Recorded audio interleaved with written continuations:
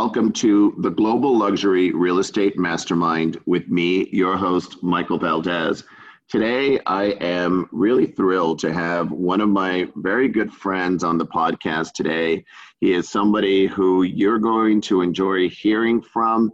So spiritual, such an amazing human being, a great business professional, and an amazing sort of singer. So we have with us today, Shen Schultz. Shen, welcome to the podcast.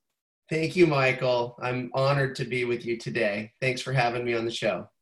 It absolutely is my pleasure. Shen, you're ranked, one of the top agents in the entire Sotheby's International Realty Network.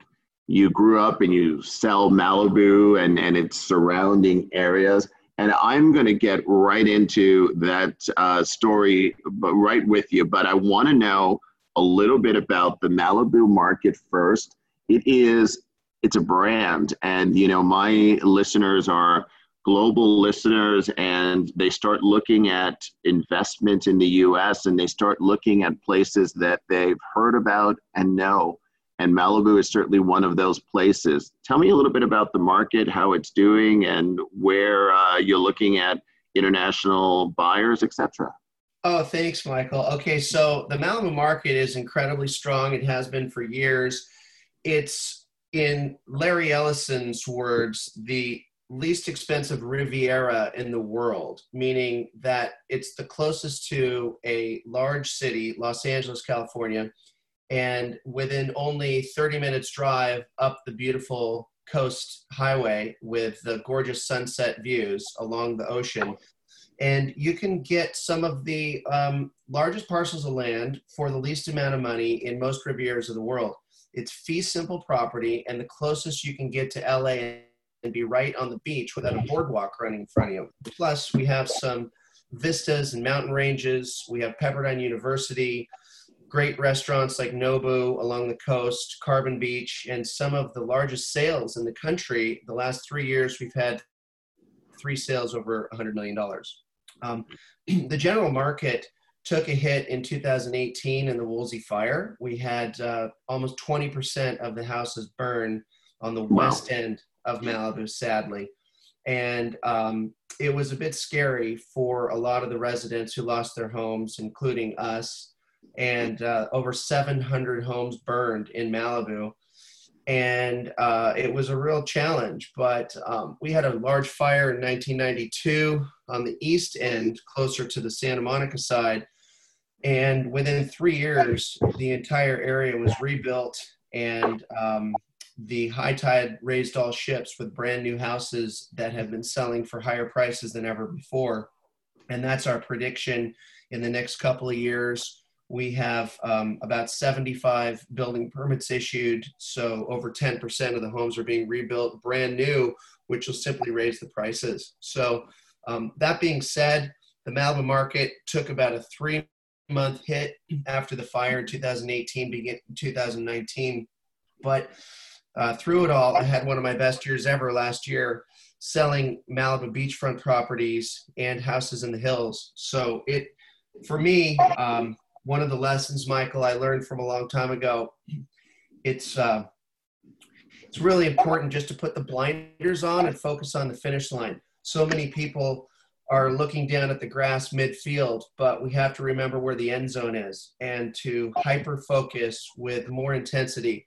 And one of the great take-home lessons I learned from a spiritual teacher, don't focus on worry. That's just what we don't want. Focus on what we want to accomplish. And if we're concerned, apply extra effort. So that's what we did. So you actually gave me so much there in that answer. And I want to, first of all, I want to talk about the fires in this conversation. And it was something where it's amazing. 700 homes burned. You said 20% of the homes burned, including yours. Yes. I know I reached out to you during that time, and it was something that is, still, it's astonishing to me that it was the gravity of it all. I think that those that were not in California really could not appreciate what everyone was living and going through at that moment. This was going to be a later question, but I think that since we started with it, I'd love to just get a little bit of understanding from you. What was that like? I mean, it's just like, for me, it's just quite unbelievable.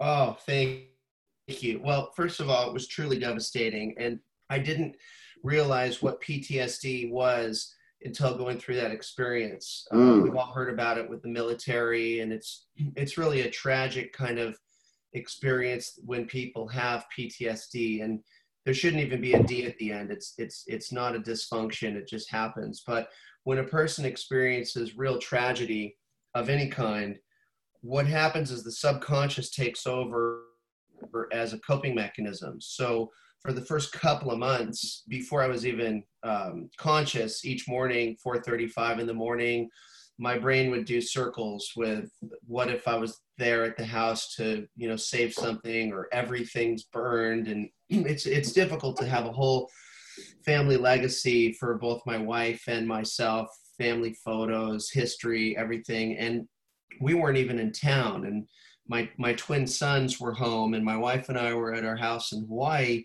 when the fire happened. And we radioed in to the boys, and we told them, grab what they could in terms of photos and computers and whatever they could load in their cars, and basically evacuate. And then we lost contact. The phones went dead, and we couldn't reach them, and all the power was out, and there was no water in the water systems, and the firefighters were overwhelmed. And what happens is the power goes down, the power poles go down, and the power goes out, and then the water pumps don't function because there's no backup generators and water systems in California. Funnily enough, you'd think there would be, but there hasn't ever been. So the water runs out in the pipes, and then the firefighters don't have any water in the hydrants. And my best buddy from 5th grade was a fire captain, and he rocked up with a fire truck and couldn't put the house out because there was no water. So anyway, that's the kind of story that happened. And then the first few days were just kind of shocking. And fortunately, we had insurance, and we just sort of experienced homelessness for the next couple of months, because the fire actually burned 1,600 homes from the valley over to Malibu. Oh my gosh! And wow. there weren't 1,600 rentals on a good day.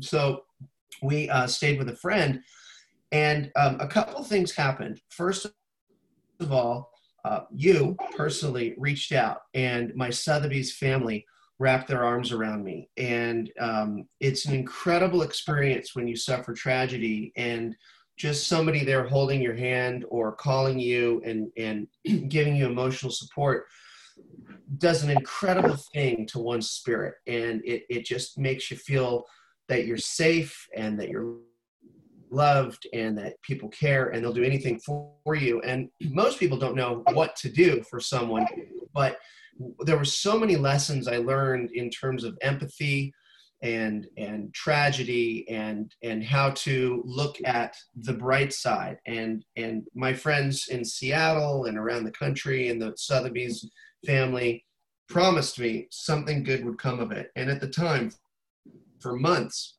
I thought they were absolutely insane. I had lost faith, and didn't really understand or see beyond the immediate challenge. But I will tell you what happened was, where my head goes, and I'll share some of how my brain works and how I've learned over the time of my life to embrace the tragedy and realize that challenge is simply the doorway for the next best opportunity.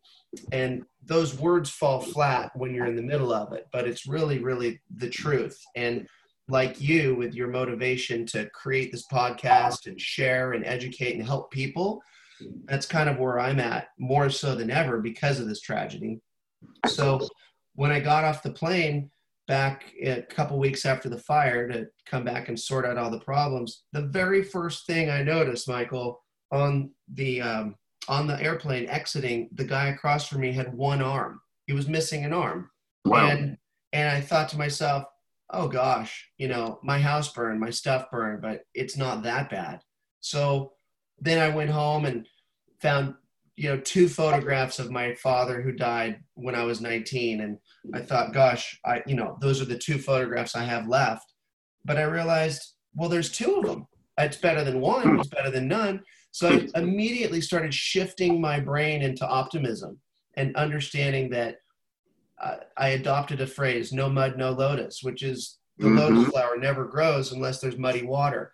And it might sound silly or trite, but I was holding on to these messages of optimism with faith that the next best thing would happen. And I had no idea what it was going to be, but I'll share more in the next questions you have. But it was really one of the greatest silver lining events in my life that put so many of my past learnings and spiritual practices together. From a very tragic loss, I became a better person.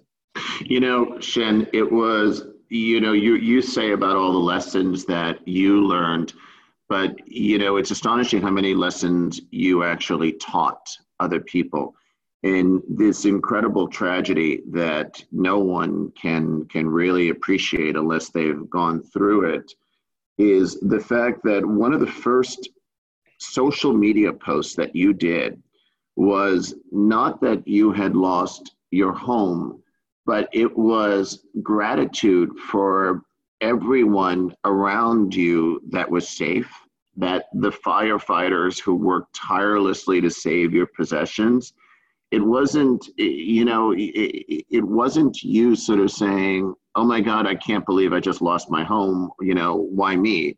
It was that amazing sort of perspective that you had almost immediately was like, it was just a sense of gratitude.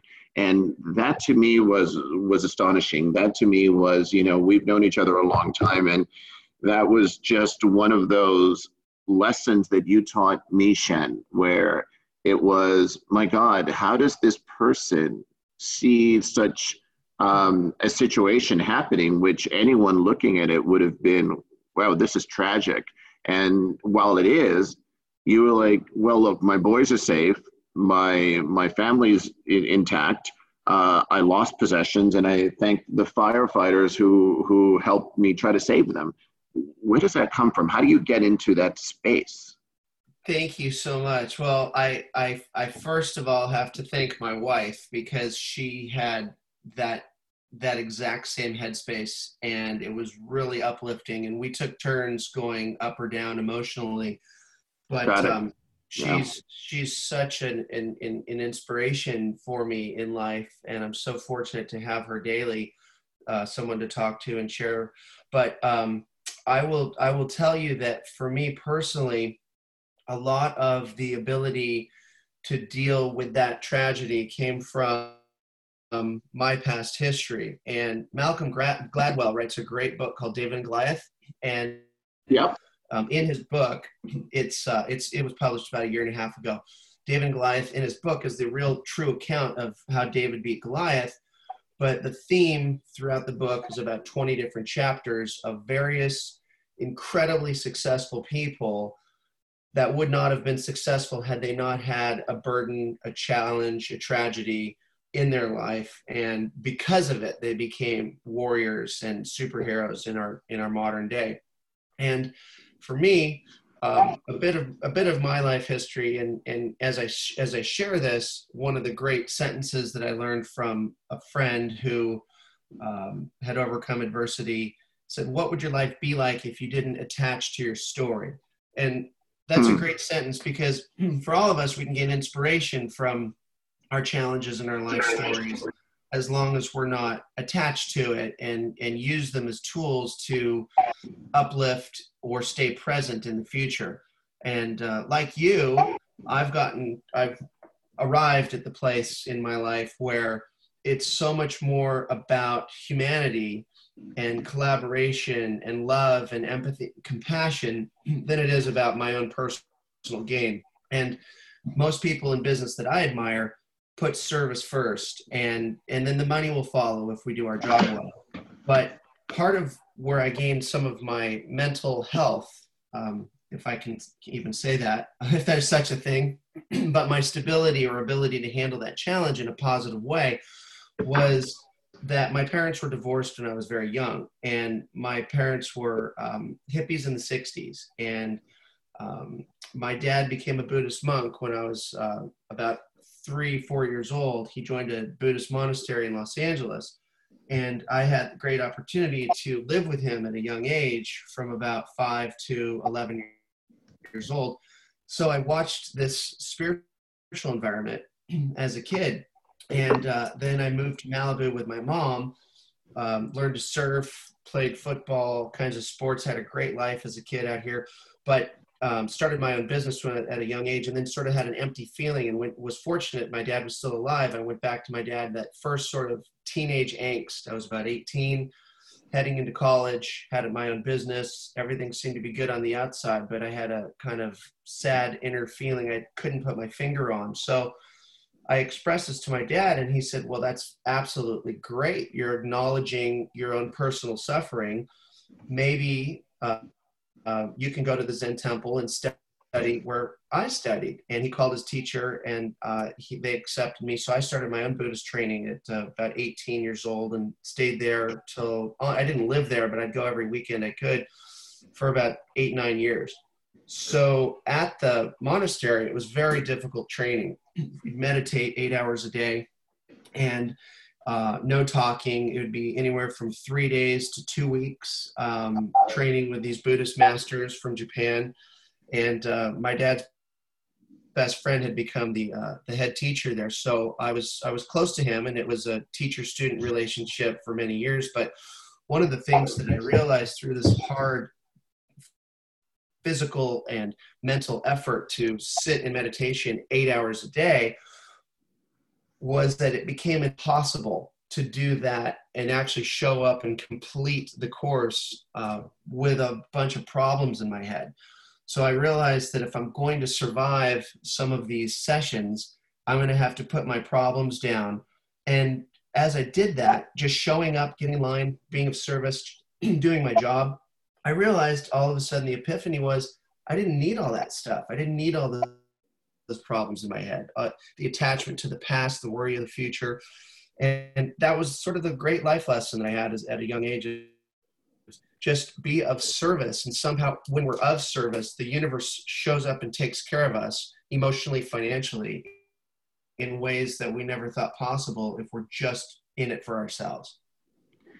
You know, it's amazing to me when it's like these layers of Shen Schultz that always get revealed to me.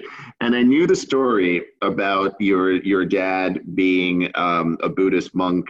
And first of all, who can say that? My dad was a Buddhist monk.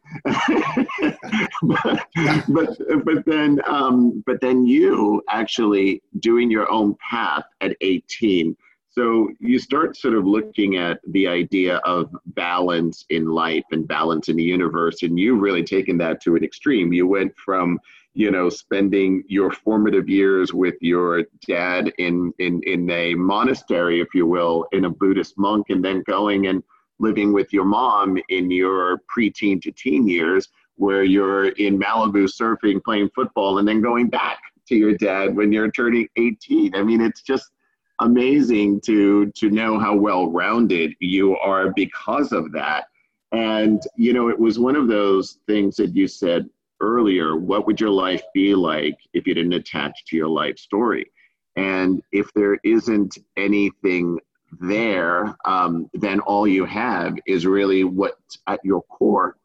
And you've proven that so often, time and again, to me and to others.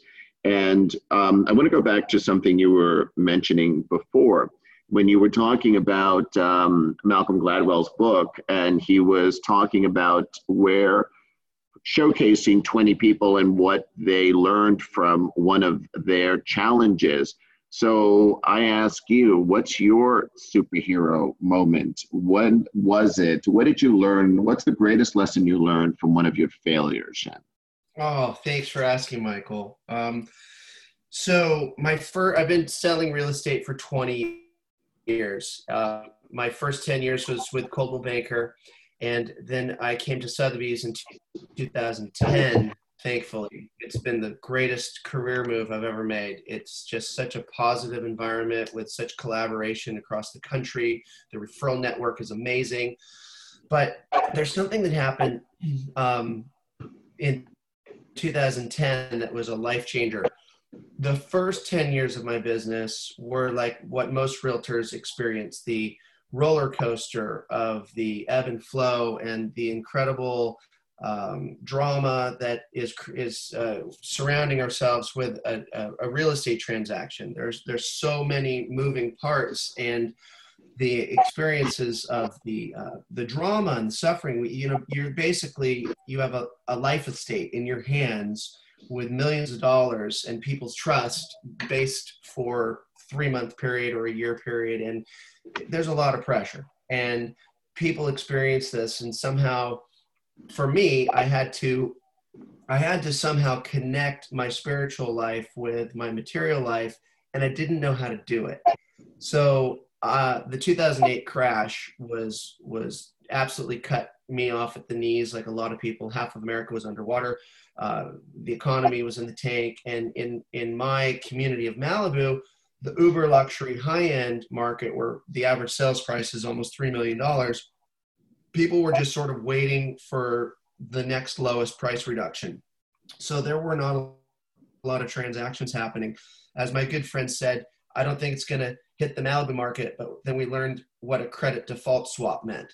And the market really turned, and it was tough. And so I was falling back on my work ethic. And I knew if I just went to work 7 days a week, 10 or 12 hours a day, something would turn. And so in terms of failure, it wasn't necessarily my fault, but I had to connect my inner dialogue with my external dialogue. And my Zen teacher used to say that, much like a quantum physics perspective, there is no separation between our internal world and our external world.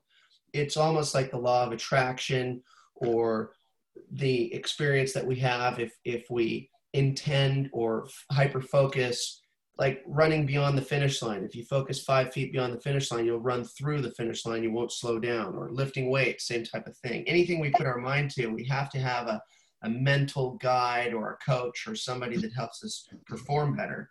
So I was praying for that to come in 2010. And a good friend of mine had opened a juice bar next door to our Sotheby's office. And we were coaching each other that we were going to get through this market. And he kept telling me, oh, one day you're going to meet the Lama. And I said, well, who's the Lama? Is it the guy I've seen around Malibu in the red saffron robes? And he says, yeah, you're going to meet the Lama one day. And I said, well, that would be great. And he goes, and when you do, he's going to give you a blessing. It'll change your life. And I thought, well, that's awesome. But I couldn't. I'm looking forward to it, right? So every week or two, I'd see my friend and I'd say, well, where's the Lama? When's he coming? Hoping for the market to turn up, working 10 hours a day. And he says, you'll see him one day. So 9 months later, I walk out of my office and literally run into my friend and the Lama standing next to him. And he goes, oh, Shen, meet Ken Lama from Tibet. And I said, wow, nice to meet you. And he says, oh, Ken Lama, can you give Shen a blessing? So he reaches up and grabs me by my ear like a school teacher, pulls my forehead and touches our foreheads together. And he says, he holds onto my ear and he looks me in the eye and he says, don't worry, that's just focusing on what you don't want. Go forward in the world with an open heart, with love and compassion and service to others. And the next 30 seconds was a blur. It was everything you'd think a spiritual teacher of any kind would say, just encouragement. But I ruminated on the words like the koans, the Japanese riddles I used to study as a 20-year-old in the monastery for 3 days. I ruminated on it. I thought there's got to be more to the message than just the words. And all of a sudden it hit me, and I realized what it was I was missing in getting off the roller coaster and connecting my spiritual condition to the material world. And it was simple, the golden rule: put others first, be of service. And I thought, well, that's easy to say, but what does it look like for a realtor? And how does the uniform of a realtor or the badge of a realtor apply to that message? And I thought, well, I'll just create an avatar. If I'm not strong enough to do it myself every day, at least my avatar will be able to. So I created an avatar of a Sherpa. And the Sherpa helps people up and down the mountain. They're the calm in the storm. They have the experience, and it's all about their client. So if somebody makes it across the river and buys a house without me, I'm happy for them. They made it. But I have faith that as a Sherpa, as a person of service to our community, is service to the real estate world, I have 10 other people ready to jump in my boat. And the very next day that I adopted this internal dialogue, I get a call from Seattle with a $3.5 million referral. A $10 million walk-in comes the next week. All of a sudden, business ticked up. I've been selling over $50 million a year since then, and it's been an incredible experience. And it's all because of the tragedy. And I realized that behind every challenge, every moment of adversity is only the doorway to the next best thing. You know, it's amazing to just always hear you speak, because you're so inspirational. And it's the idea of creating even that vision of creating that avatar, which is what you needed to sort of do. But I think that one of the other things that you had said was always make your goal 5 feet beyond the finish line to guarantee you'll just breeze through it. It's a beautiful imagery. It's actually, you know, that can change so many people in just a simple message like that. And it's so true. You know, we actually set our goals, but it's the fact that if we set them just a little bit higher, the original goals make it so much easier to achieve. And, you know, it was so funny, because I've sat on a few, on a lot of panels, but last year there was somebody that had asked me a question on a panel, and it was just on global luxury and global real estate. And I'm sitting on this panel with, you know, the president of Knight Frank, the president of Douglas Elliman, and, you know, there's about 5 of us on there, and I was the second to last person to answer the question. And the question was, what do you do to motivate your agents? And so my answer was, you know, I think the agent needs to understand what their why was and remember that. And it was the most successful agents that I've ever known are those that serve with humility to their client base. And unless we find that humility of service back into our own world, there's no way that that agent will be successful, and nothing I can say can motivate them. And so it was so interesting, because then the person that was behind me sort of said, "Can I actually go before you next time?" And it was one of these things.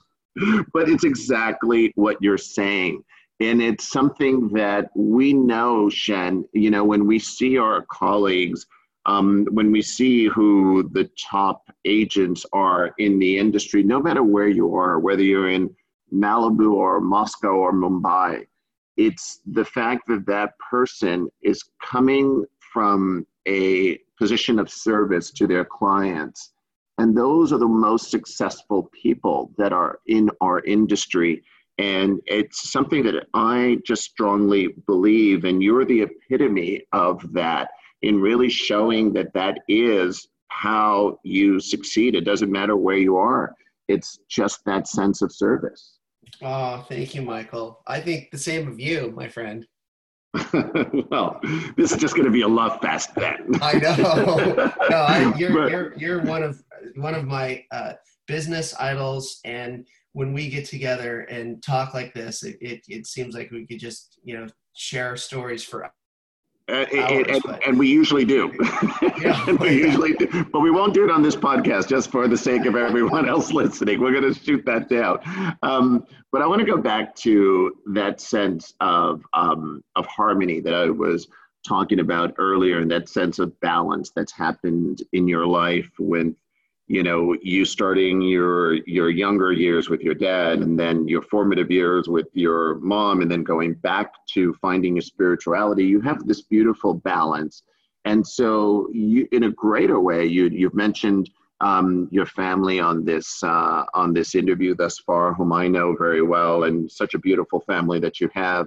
You also just, you know, you live life. You're an avid surfer. You've got your own band. which I think is amazing. You kind of want to hear about your band. And, you're still one of the top agents nationally. And how does that balance work in your life? And do tell me about the band also. Okay. But how does that all work? How does that balance work for you? Well, I have a couple of things, and post fire, I did a lot of study this last year on mental health and what creates happiness and the chemicals in the brain that occur when a guy like Tony Robbins teaches a course that says get ourselves into state. If you can mentally picture a positive vision and get your body and your breathing into a mental state, typically starts with gratitude. It's almost impossible to have fear and anxiety at the same time of gratitude. It's literally two opposite muscles opposing each other. And so one of the things that I look back on is, as grateful as I am to both of my parents, we grew up poor. I did not have money as a kid. And I started at a very young age working in my own businesses and having the grit to be an entrepreneur in small service businesses in my local community. And I've kept that through. So even though I have a good degree of success in the business, I still have a precursor pattern of anxiety, which I think is a very healthy and helpful thing to maintain grit, to work harder and continue to raise the bar. So I did a lot of research on mental health and what creates happiness in the last year. And there's a couple of really good books. One of them is called Atomic Habits by James Clear.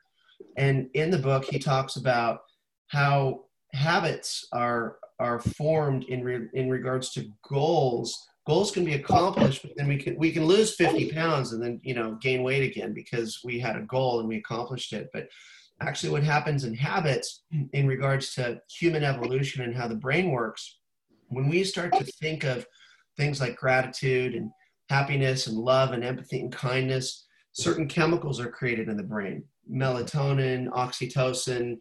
These chemicals produce an event that we perceive to be a positive experience. And as that positive experience happens and we have other humans around us or even pets and animals, or we get universal feedback, somehow there's a quantum relationship between how we're experiencing the world and how the world shows up for us. And we are limited by the perception of the five senses.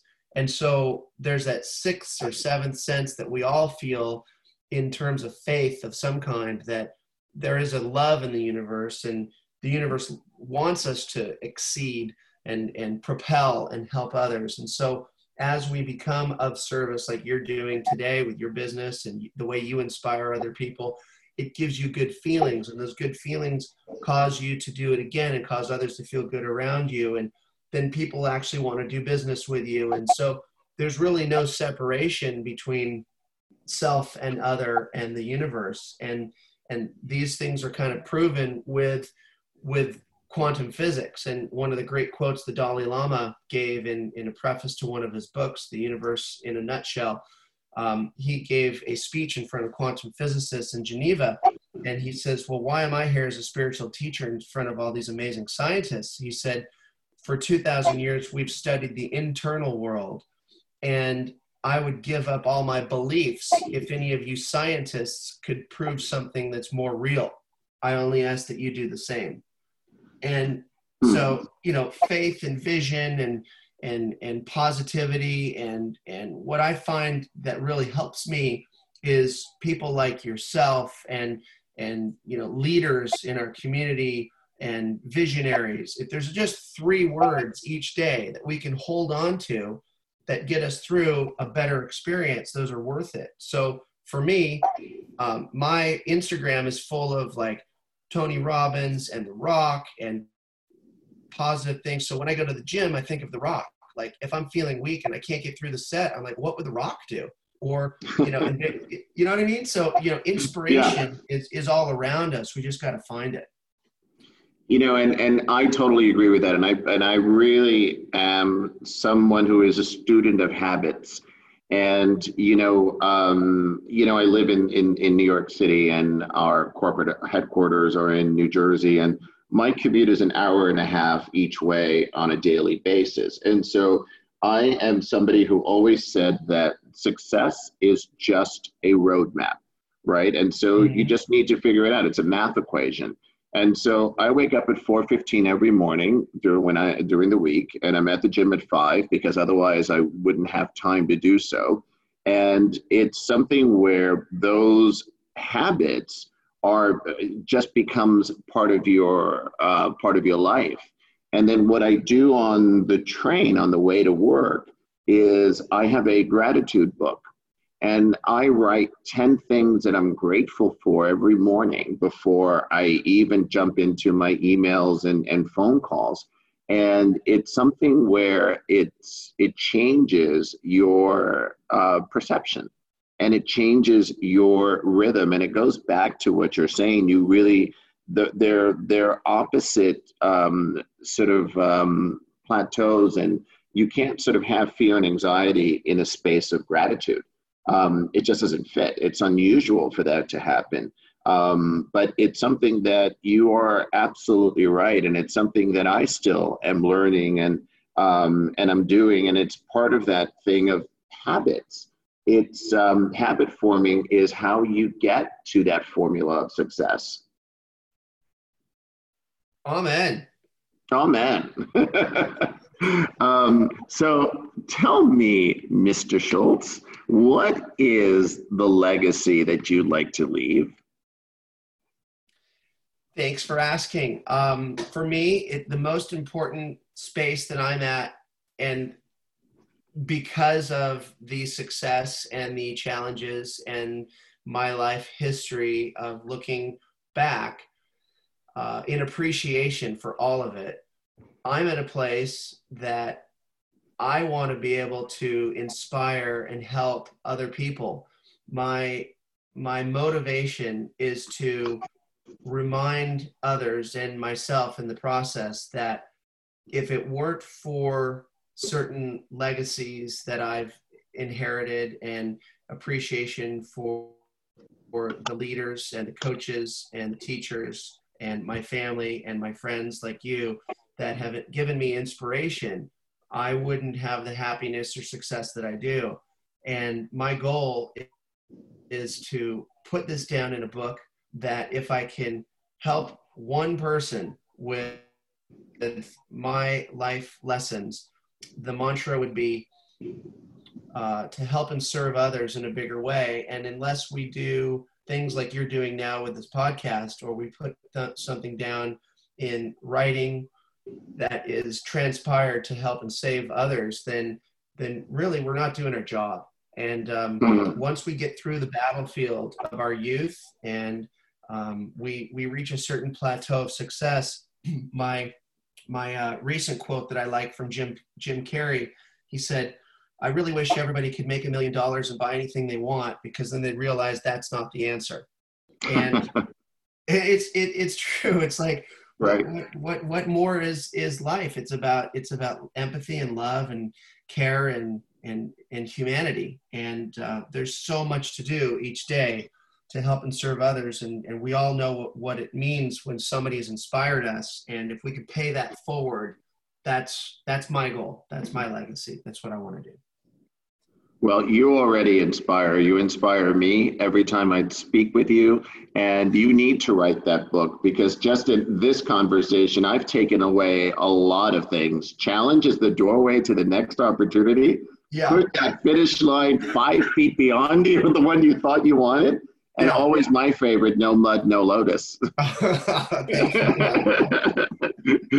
Shen, it's always amazing to have a conversation with you. You know, I don't see you as much as I'd like to. We're on opposite ends of the nation, but I always think of you as such a dear friend. You are truly my Zen master. You make me feel so much more spiritual every time I talk to you. And I really want to thank you for your candor and conversation today with me and with the listeners. And I think it's been a very inspirational conversation. Thank you so much. You inspired me as well. Really appreciate being on your show. Thank you, my friend. And thank you to all of you. This has been the Global Luxury Real Estate Mastermind with me, your host.